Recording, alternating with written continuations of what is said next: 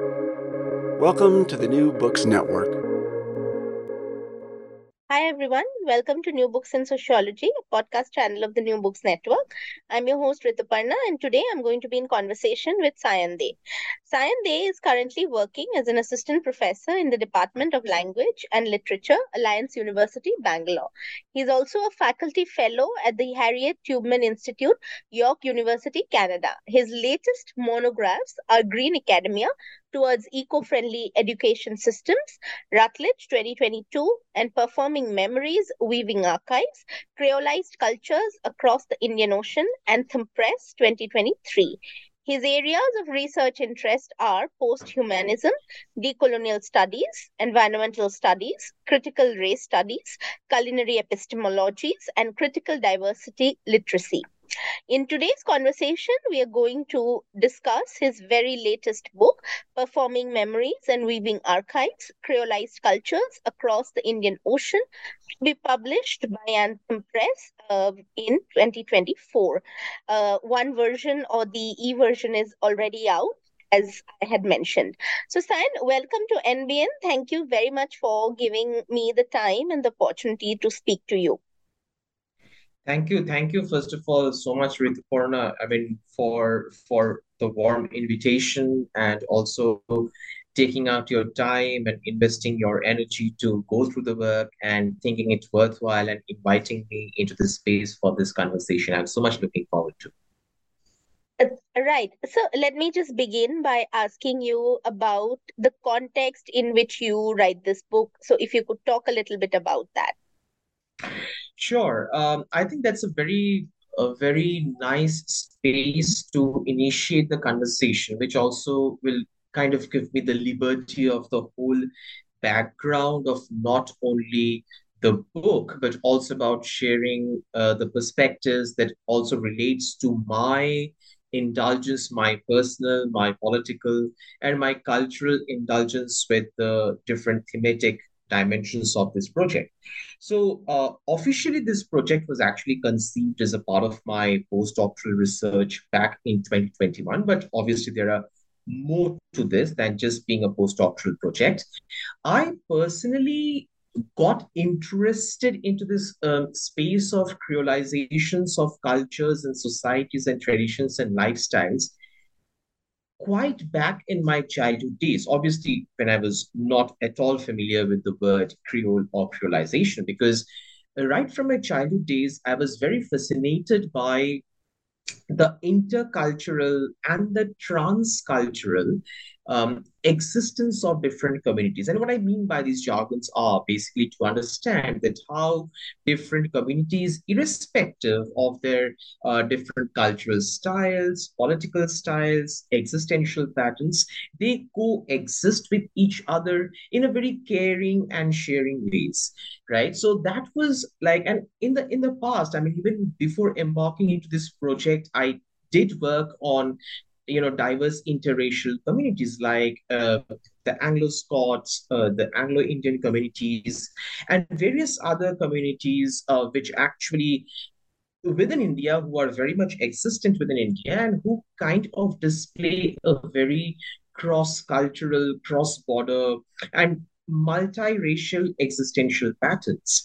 And that is this kind of interest in this space motivated me to uh, walk into this space of working with the Afro-Indian community as well in the Indian perspective, who are widely known as the Siddhis, as I have mentioned in the book, and then also the indentured Indians, the indentured South African Indian community who are spread across different parts of South Africa. And specifically, I've chosen South Africa and India as comparison grounds because I believe that, I mean, apart from the different forms of racial, cultural, political, and most importantly, the colonial history that we share with each other, it is also important to understand how, because of having the common colonizers, that is, the British colonizers. I mean, obviously, South Africa also had a long period of Dutch colonization as well, but British colonization was also very significant out there, as it was very much significant in India. So we do also share a lot of common cultural challenges, cultural pains and angst and agonies and resistances. So these were some of the many common grounds that actually motivated me to take up this particular project and engage in a comparative analysis about their selective cultures and traditions, and to bring into the ocean, most important, the ocean into the conversation, because if you look at these communities, if you look at the histories of these communities, we see they have a very strong association with the ocean, both in terms of pain as well as in terms of celebration. Right. So in your book, you look at the everyday through, through different spheres of food, music, and the sacred. I want to ask you about the interconnections as well as, how do you bring them together? If you could talk a little bit about it using some examples. Absolutely, and this is actually, I think, your question very much serves as the basis of my understanding of this whole term about realization. Also, I believe I should have done while responding to my previous question when I did use the word, but I would like to clarify that because the term usually Creole and creolization, when we use this term by default, we stereotypically think about, think this to analyze this term from a very linguistic perspective, from a very linguistic context. But here it is important to understand that I use the term very specifically in the cultural context, and also how the different cultures get interwoven with each other and how they coexist and cohabitate without trying to cancel out each other. So that is where my creolization, the whole notion of creolization that I derive, the idea of creolization that we also see very prominently surfaces in the works of historians and thinkers like Ananya Jahanara Kabir. We can look into the works of Professor Lewis Gordon. We can look into these notions of creolization in the works of Rosina Mott, widely in the context of Africa and South Africa and political race studies, and various other scholars across the world. So I just wanted to give this background to sort of explain to the listeners and the readers that from where my arguments on creolization emerge. Now, it is actually this point that has led to this whole understanding of these three spheres that I specifically highlight in the work, that is food, music, and sacred, and how do they coexist and interact with each other in my work. And also, I would like to share that obviously there are many other cultural components that could have been taken into the conversation, but I've specifically chosen these three components because personally I'm very interested, fascinated by these three cultural components, about the different social dynamics, the different power structures that can be located in these components, number one. And the number second element is I felt that in a lot of ways, these components within the paradigm of creolization and outside have not been sufficiently explored, especially in terms of its intersections. That is how the three, speak to each other. And when basically I was doing my, field research and field works, which obviously I'm going to talk more about as we go ahead with the conversation. But as I was doing my field research and field works, what I saw really fascinating is that how, for instance, when I was looking very specifically, if I come up with very specific instances, like I was looking at the folklores, the various forms of oceanic folklores that are associated with the Afro-Indian Siddhi community in India and the South African Indian indentured communities in South Africa. For them, food, music, dance, singing, um, and various other like the spiritual practices, they're not separate entities, because when they were uprooted from their native geographical and cultural locations, and when they were forced to sort of relocate somewhere else, at that point of time they tried their best to carry forward different forms of cultural practices and objects along with them at the time of the transportation. So to elaborate this point further, for instance, if you read about the different diaries and the published records and the various unpublished records that are there on the South African, I mean, the Indians who were carried to Natal in South Africa back in the 19th, mid of the 19th century, you will see that along while they're going in the ships, they're carrying their musical instruments, they're carrying seeds of plants, they're carrying their clothes and the knitting objects with which the women carrying the different wool and raw materials and the different things with which they can knit clothes and all. They're carrying utensils. So you see, when they're carrying the music, they're carrying the images of the deities and the various gods and goddesses they worship back in the village or in the cities from wherever they're coming from. So you see, when they're carrying themselves, they try to make sure they could carry as much as perspectives of their culture along with them. Now, obviously, when they went there, they also realized that it is not possible for them to completely immerse in their own cultural practices without adopting the local cultures, local traditions, lifestyles, and emotionalities and all of these perspectives.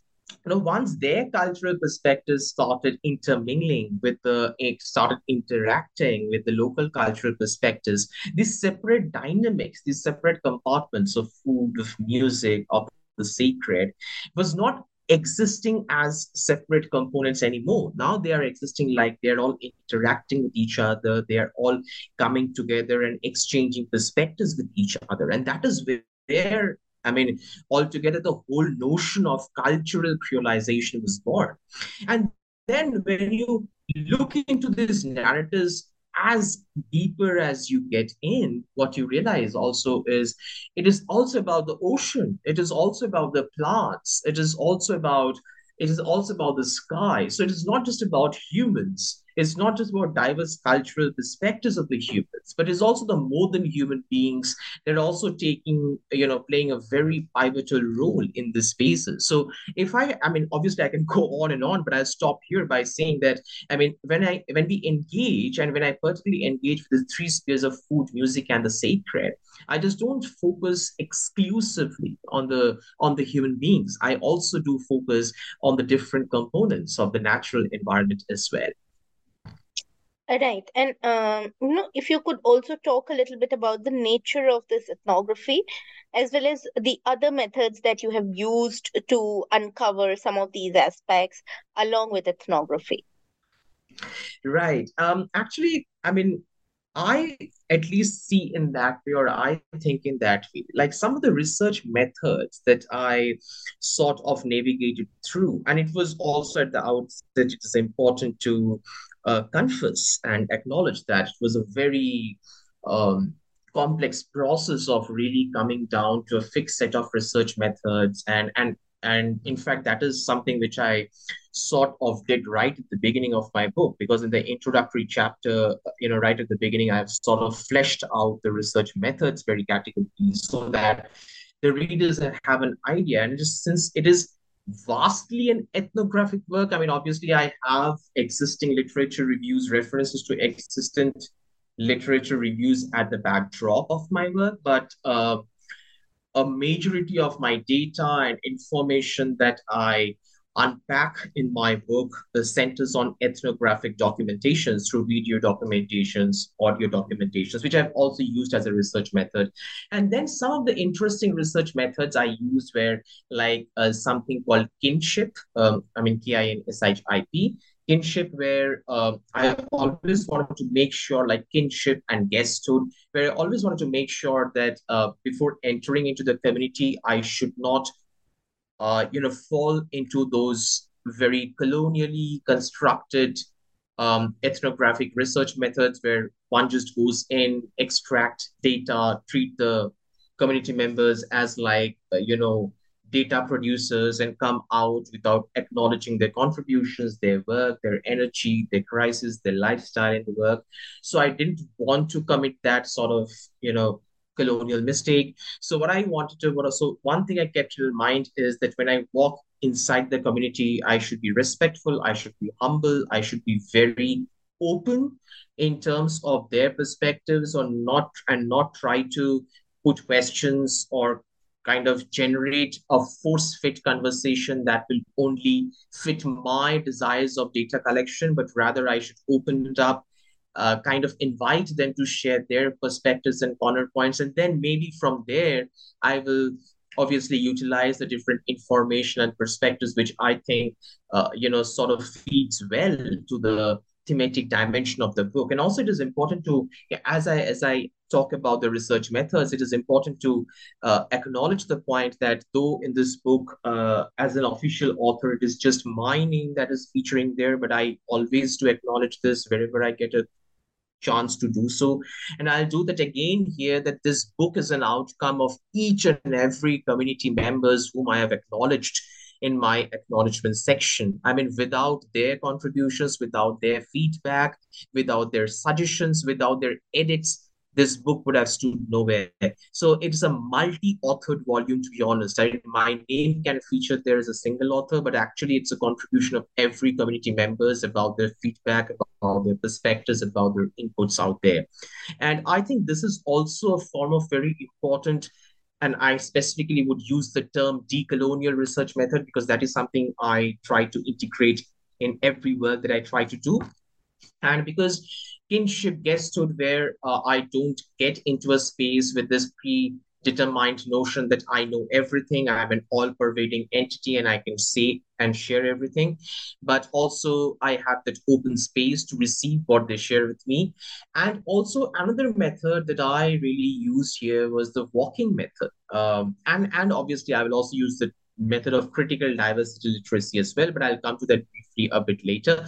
So walking method is something, which is very interesting process of doing ethnographic work, where you really don't make the conversation very mechanical, very official, and very sort of top down approach, but you can just make it very easygoing and intellectually enriching at the same time through casual conversations, through reflections, maybe sitting in coffee shops or roadsides, or having conversations and documenting while driving, or having a sip of tea, just to break away from these very restrictive spaces which has always been sort of allotted to us by default, that okay, well, if you have to have a conversation with your research participant, this is the space, this is the way, and you can't move out of that. Once you move out of that, that is not valid anymore. That is something which the colonial research methods have always enforced on us. And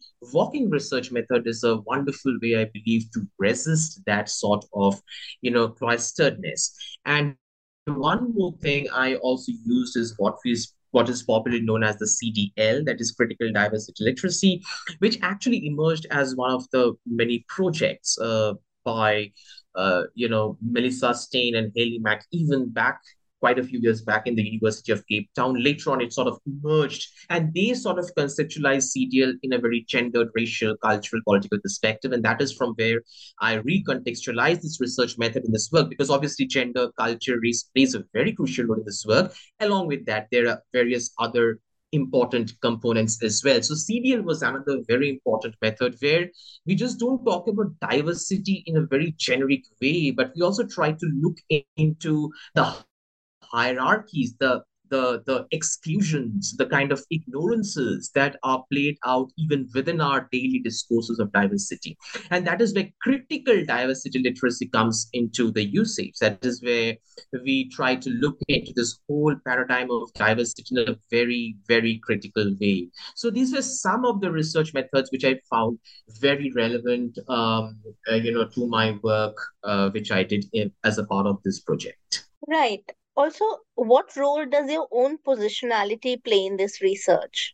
Oh, that's a wonderful question. Actually, and this is something again I usually uh, remain very categorical of, to clarify my positionality at the very beginning of any kind of narrative that I engage with, because again, as a part of the decolonial exercise, as I always put it is important to understand that we don't have, none of us in this world has the authority or the right to speak on somebody else's behalf.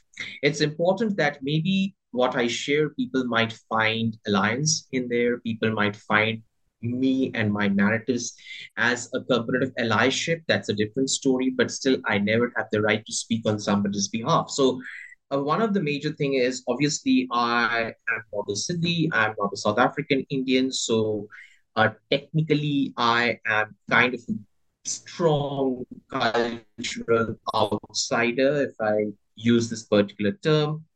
Again, a very abstract and controversial term, but that is the best thing coming in my mind.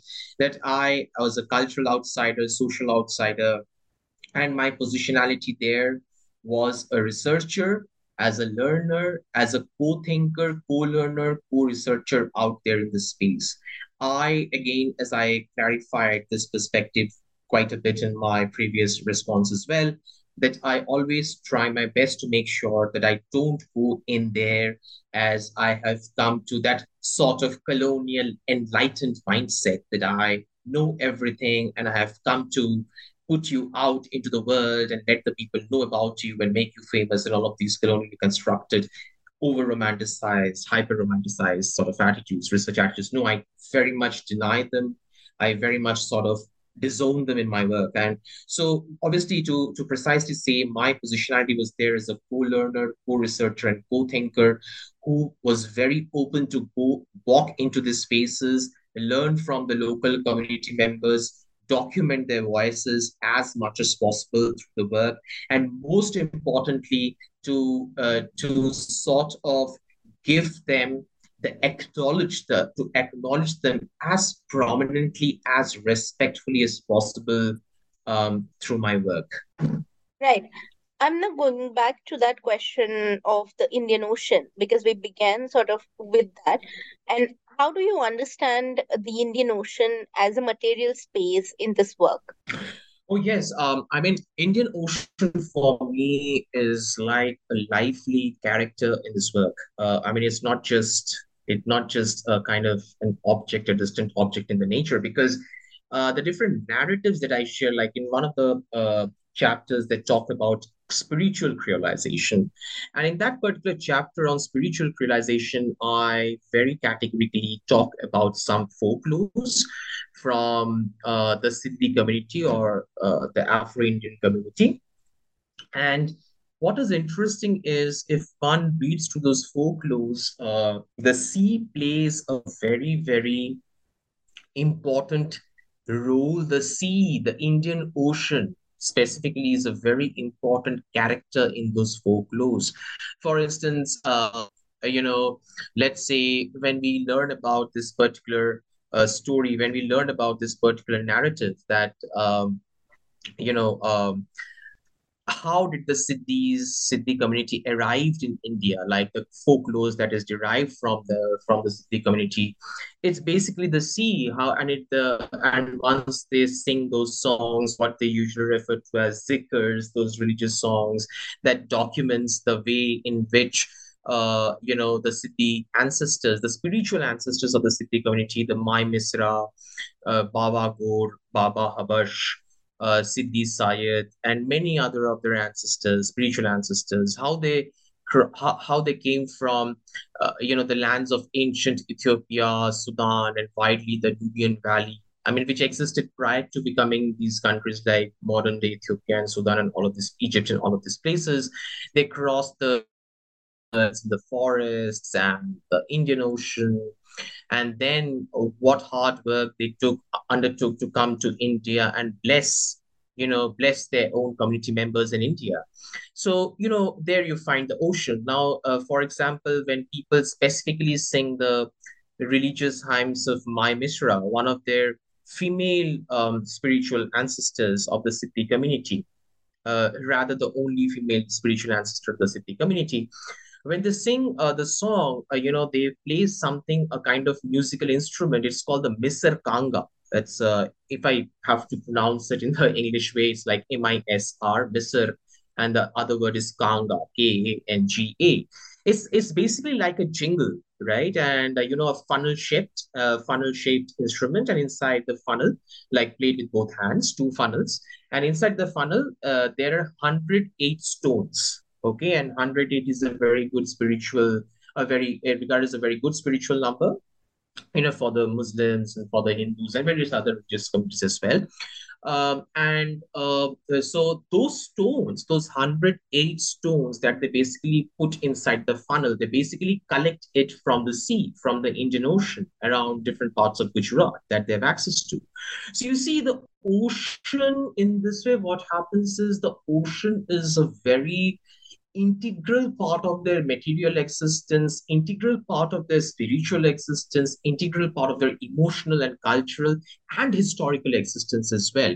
So, in many, one of the many ways in which they remember, in which they preserve their ancestral memories that have been carried from one generation to another, mostly in oral forms, without any, hardly without any, written documentations. The Indian Ocean plays a very important role, and if you look at a majority of their zikrs, the religious hymns that they sing, which again, by default, they will narrate stories from the Indian Ocean. By default, they will narrate stories how their spiritual ancestors and how their family members they came across the Indian Ocean to the different coastal spaces of Gujarat and other parts of India.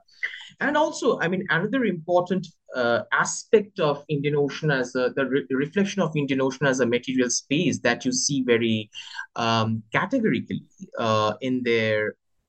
in their work or in their existence maybe, is also the usage of the Swahili Creole word, like Creole words in their songs, in their zikrs, which is a mixture of the Eastern African Swahili language along with intermingled with Gujarati, with Hindi, with Arabic and Urdu, and they use these words, Swahili Creole words, while singing the zikrs, which is again not much documented. I know two very prominent ethnographers who basically, or musico ethnographers who basically has been working for a very long period of time, to sort of document and archive the different religious songs of these.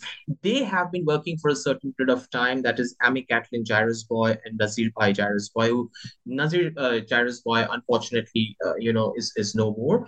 But Amy Kathleen continues to work there. But these are just very, very, very rare instances where you see people are even aware of this perspective that the zikrs that they're saying do consist of Swahili Creole words. But you see, in this way, but the Indian Ocean in this way is so prominent and is so much, so much existent in their daily ways of existence. Right. So, also, how does the book bring together the African diaspora in India and the Indian diaspora in South Africa? Because, at the beginning itself, you talked about the interconnections between the two True. countries. Right, absolutely. See, first and the foremost thing, we have to understand one thing, that the context, and obviously have picked up very specific historical context because it is not obviously possible to take every historical context into the conversation. Otherwise, that would be a never ending conversation for sure. Probably in the future works, I would like to explore that. But in the context of this work, I have very specifically taken into account the time period, that is when the cities first arrived in India, which is actually as historically documented. I mean, they came over two phases. First, where obviously on back in 13th century with the Islamic invaders. That is when the group of cities in Gujarat, that is from where they came, as slaves, as palace guards, as some of them as musicians and mendicants and all of these roles. And there were also a group of cities who came later on back in 15th century, back in at the time when the Portuguese invaders slash later on colonizers arrived in India, in the coast, in Kerala, in the coastal regions of Kerala. That is when the second phase of cities basically came in, and they are the ones who are mostly settled. You will find in parts of Maharashtra, Karnataka, Hyderabad, and all of those regions. Now, And simultaneously, the time period that I took for to represent the Indian diaspora in South Africa, because again, to understand the Indian diaspora in South Africa in generic terms is very problematic, because there you will find the indentured laborers, you will find the slaves, you will find the passenger Indians, and then you will find later on many folks just going and settling in South Africa out of their own choice, right? And they all have their different levels of social dynamics, their identities within a particular society, and all of these different forms of very subtle hierarchies and other forms of what to say, like different dynamical practices, right? So I was specifically focused on the indentured South African Indian community, or those, I mean, obviously indentures don't exist anymore, but I mean, indentureship doesn't exist anymore, but those individuals, South African Indian individuals who trace their ancestry from the indentured Indians. So again, for that, what I have done is I've very specifically focused on the 19th century part, that is when SS Truro, the ship that first took the under the British regime, first took the Indians from the southern coasts of India to South Africa. But also here it is very crucial to mention that this was not the first time when the Indians were taken as indentured laborers to South Africa. I mean, even prior to that, at the time of the Dutch rule in South Africa, and when the British has not yet invaded India completely, and the Dutch were actually ruling some parts of or trying to take control of some parts of India. And at that point of time, several slaves were actually transported from Southeast Asia through Bengal to South Africa. So that was another important, historical trajectory that we often don't speak about. But I particularly focused, my documentation about the Indian diaspora or the South African indentured Indians taken at the point of 19th century. And when we look now, keeping these time frames to the backdrop, when we look at the ways in which, their existence in like the existence of the cities in India and the existence of the indentured laborers in South Africa unfolded in those diverse periods of time, you see a lot of interesting overlaps, right, in terms of their approach towards the local cultures and traditions, in terms of the emotional and the cultural crisis, and most importantly, the linguistic crisis that they were highly encountering while trying to interact with the locals, the kind of tortures, the kind of abuses that they have to bear, from their colonial masters, were actually had a lot of interesting similarities. So on the one side, it is important to clarify that there is no direct sort of link and exchange between the Indian diaspora in South Africa and the African diaspora in India. But in terms of wider historical and argumentative space, if we put these communities together, what we see is we locate a lot of interesting overlaps, and those overlaps basically in terms of music and food and spiritual practices and dance and all of these elements formed a very important thread of a thread of connectivity between these two communities in this work. Right. So, could you also explain the usage of the term creolization in this book with a few examples, maybe, and how you think it is a multicultural and multiracial acknowledgement? Yes, absolutely. I mean, obviously, I have briefly shared with whatever I've shared about creolization in my previous responses so far. To further elaborate on that, it's important to understand that again, it's a very humble and gentle reminder to all of us that here the term creolization is not specifically restricted to the linguistic context. Obviously, while discussing the Swahili Creole Zikrs in one of the chapters, I do talk about, I bring this linguistic component very prominently, but along with that, the components also expand around how, for instance, if I just give you in terms of food, right? Like, for instance, um, and mostly you see the Creole foods, the rituals and the cultures of Creole foods are not that prominent within the African Indians in India, but you see mostly it is very prominent in South Africa. Uh, they have something called a very famous sauce. I mean, amongst the listeners who stay in South Africa or who have been in South Africa, they must be very much familiar with this chakalaka sauce. It's called Chaka, and it's very famous. Like even if you go to the like the grocery shops, you will see tinned chakalakas being sold. Now, what is a chakalaka? Now, chakalaka is a very interesting mixture of Zulu, Bantu, and Indian community spices. And this actually has emerged from these indentured farms. That is where they interacted with each other because they didn't have a common language. So, obviously, one of their major ways of exchanging emotions and perspectives with each other was food. So, food for them became a tool of exchange, a tool of solidarity, a kind of agency of languaging with each other, right? Even before they learned each other's language technically. So where you see that, as on the one side, it consists of, broad beans, the local broad beans, then tomato puree. On the other side, it will also consist of jeera powders. Then it will consist of dhania powder. It may consist of garam masala powder, then a bit of red chili powder.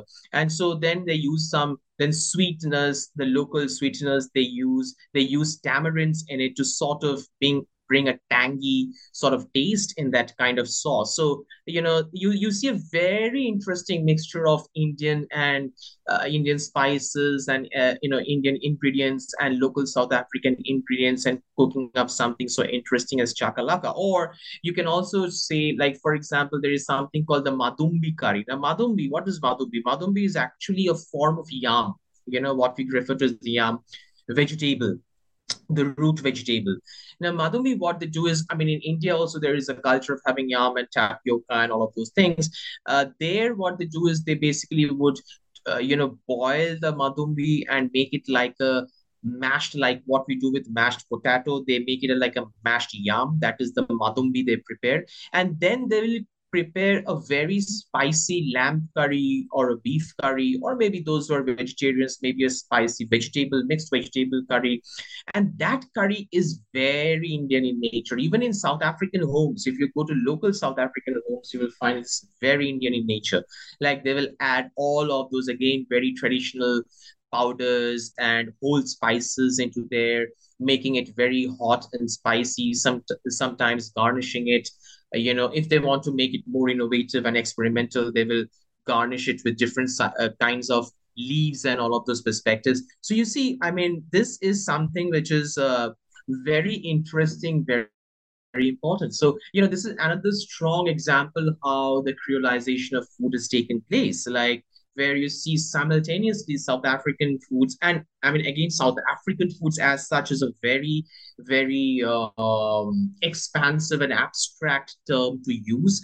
I mean, within South Africa, you have different communities and sub-communities, and all of their food perspectives gets combined with different Indian food perspectives, again, the different sub-layers of Indian foods, and it makes a very interesting mixture. So, I mean, obviously, I can give ample of examples from music and other perspectives as other dimensions as well. Just but to share these two as very prominent examples to show that how it is not just an accidental mixture, but this whole preparation of these foods, the intention and the cultures of preparing these foods completely emerge from diverse forms of multicultural, multiracial acknowledgements. And that is what I actually mentioned at the very a kind of bit ahead, that when they were unable to converse in their own language, when the Indians didn't learn the Zulu language or the Bantu language or the Kosa language yet,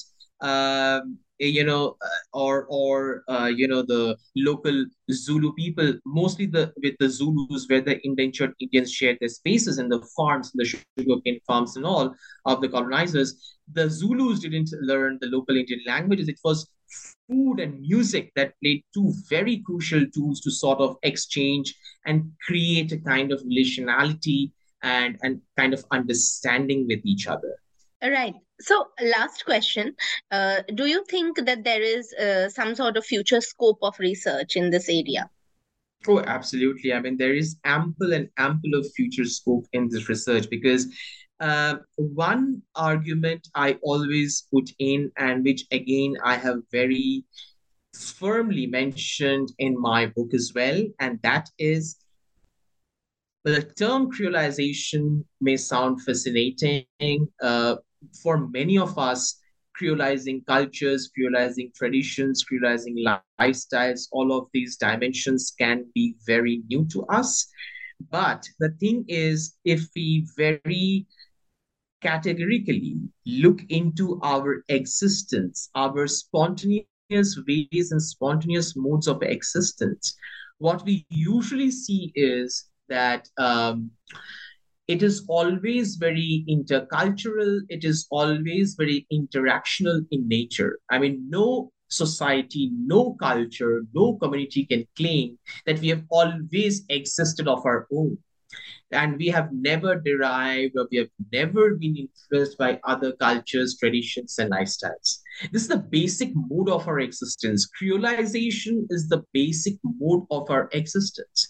You know, one thing I always critique, and I'm sure you and maybe many other listeners would agree with me that we often argue about authentic cuisines, right? We walk around, we look at restaurants, we see there are so many restaurants which always advertise we are a South Indian authentic cuisine, or let's say Assamese authentic cuisine, or let's say Bengali authentic cuisine, or other authentic cuisines. But this term authenticity is itself such a problematic term. I mean, how can I claim my authenticity when the kind of spices, when the kind of vegetables or the fruits or the meat or the fish or whatever we consume on a daily basis has its root in multiple geographical spaces, cultural spaces.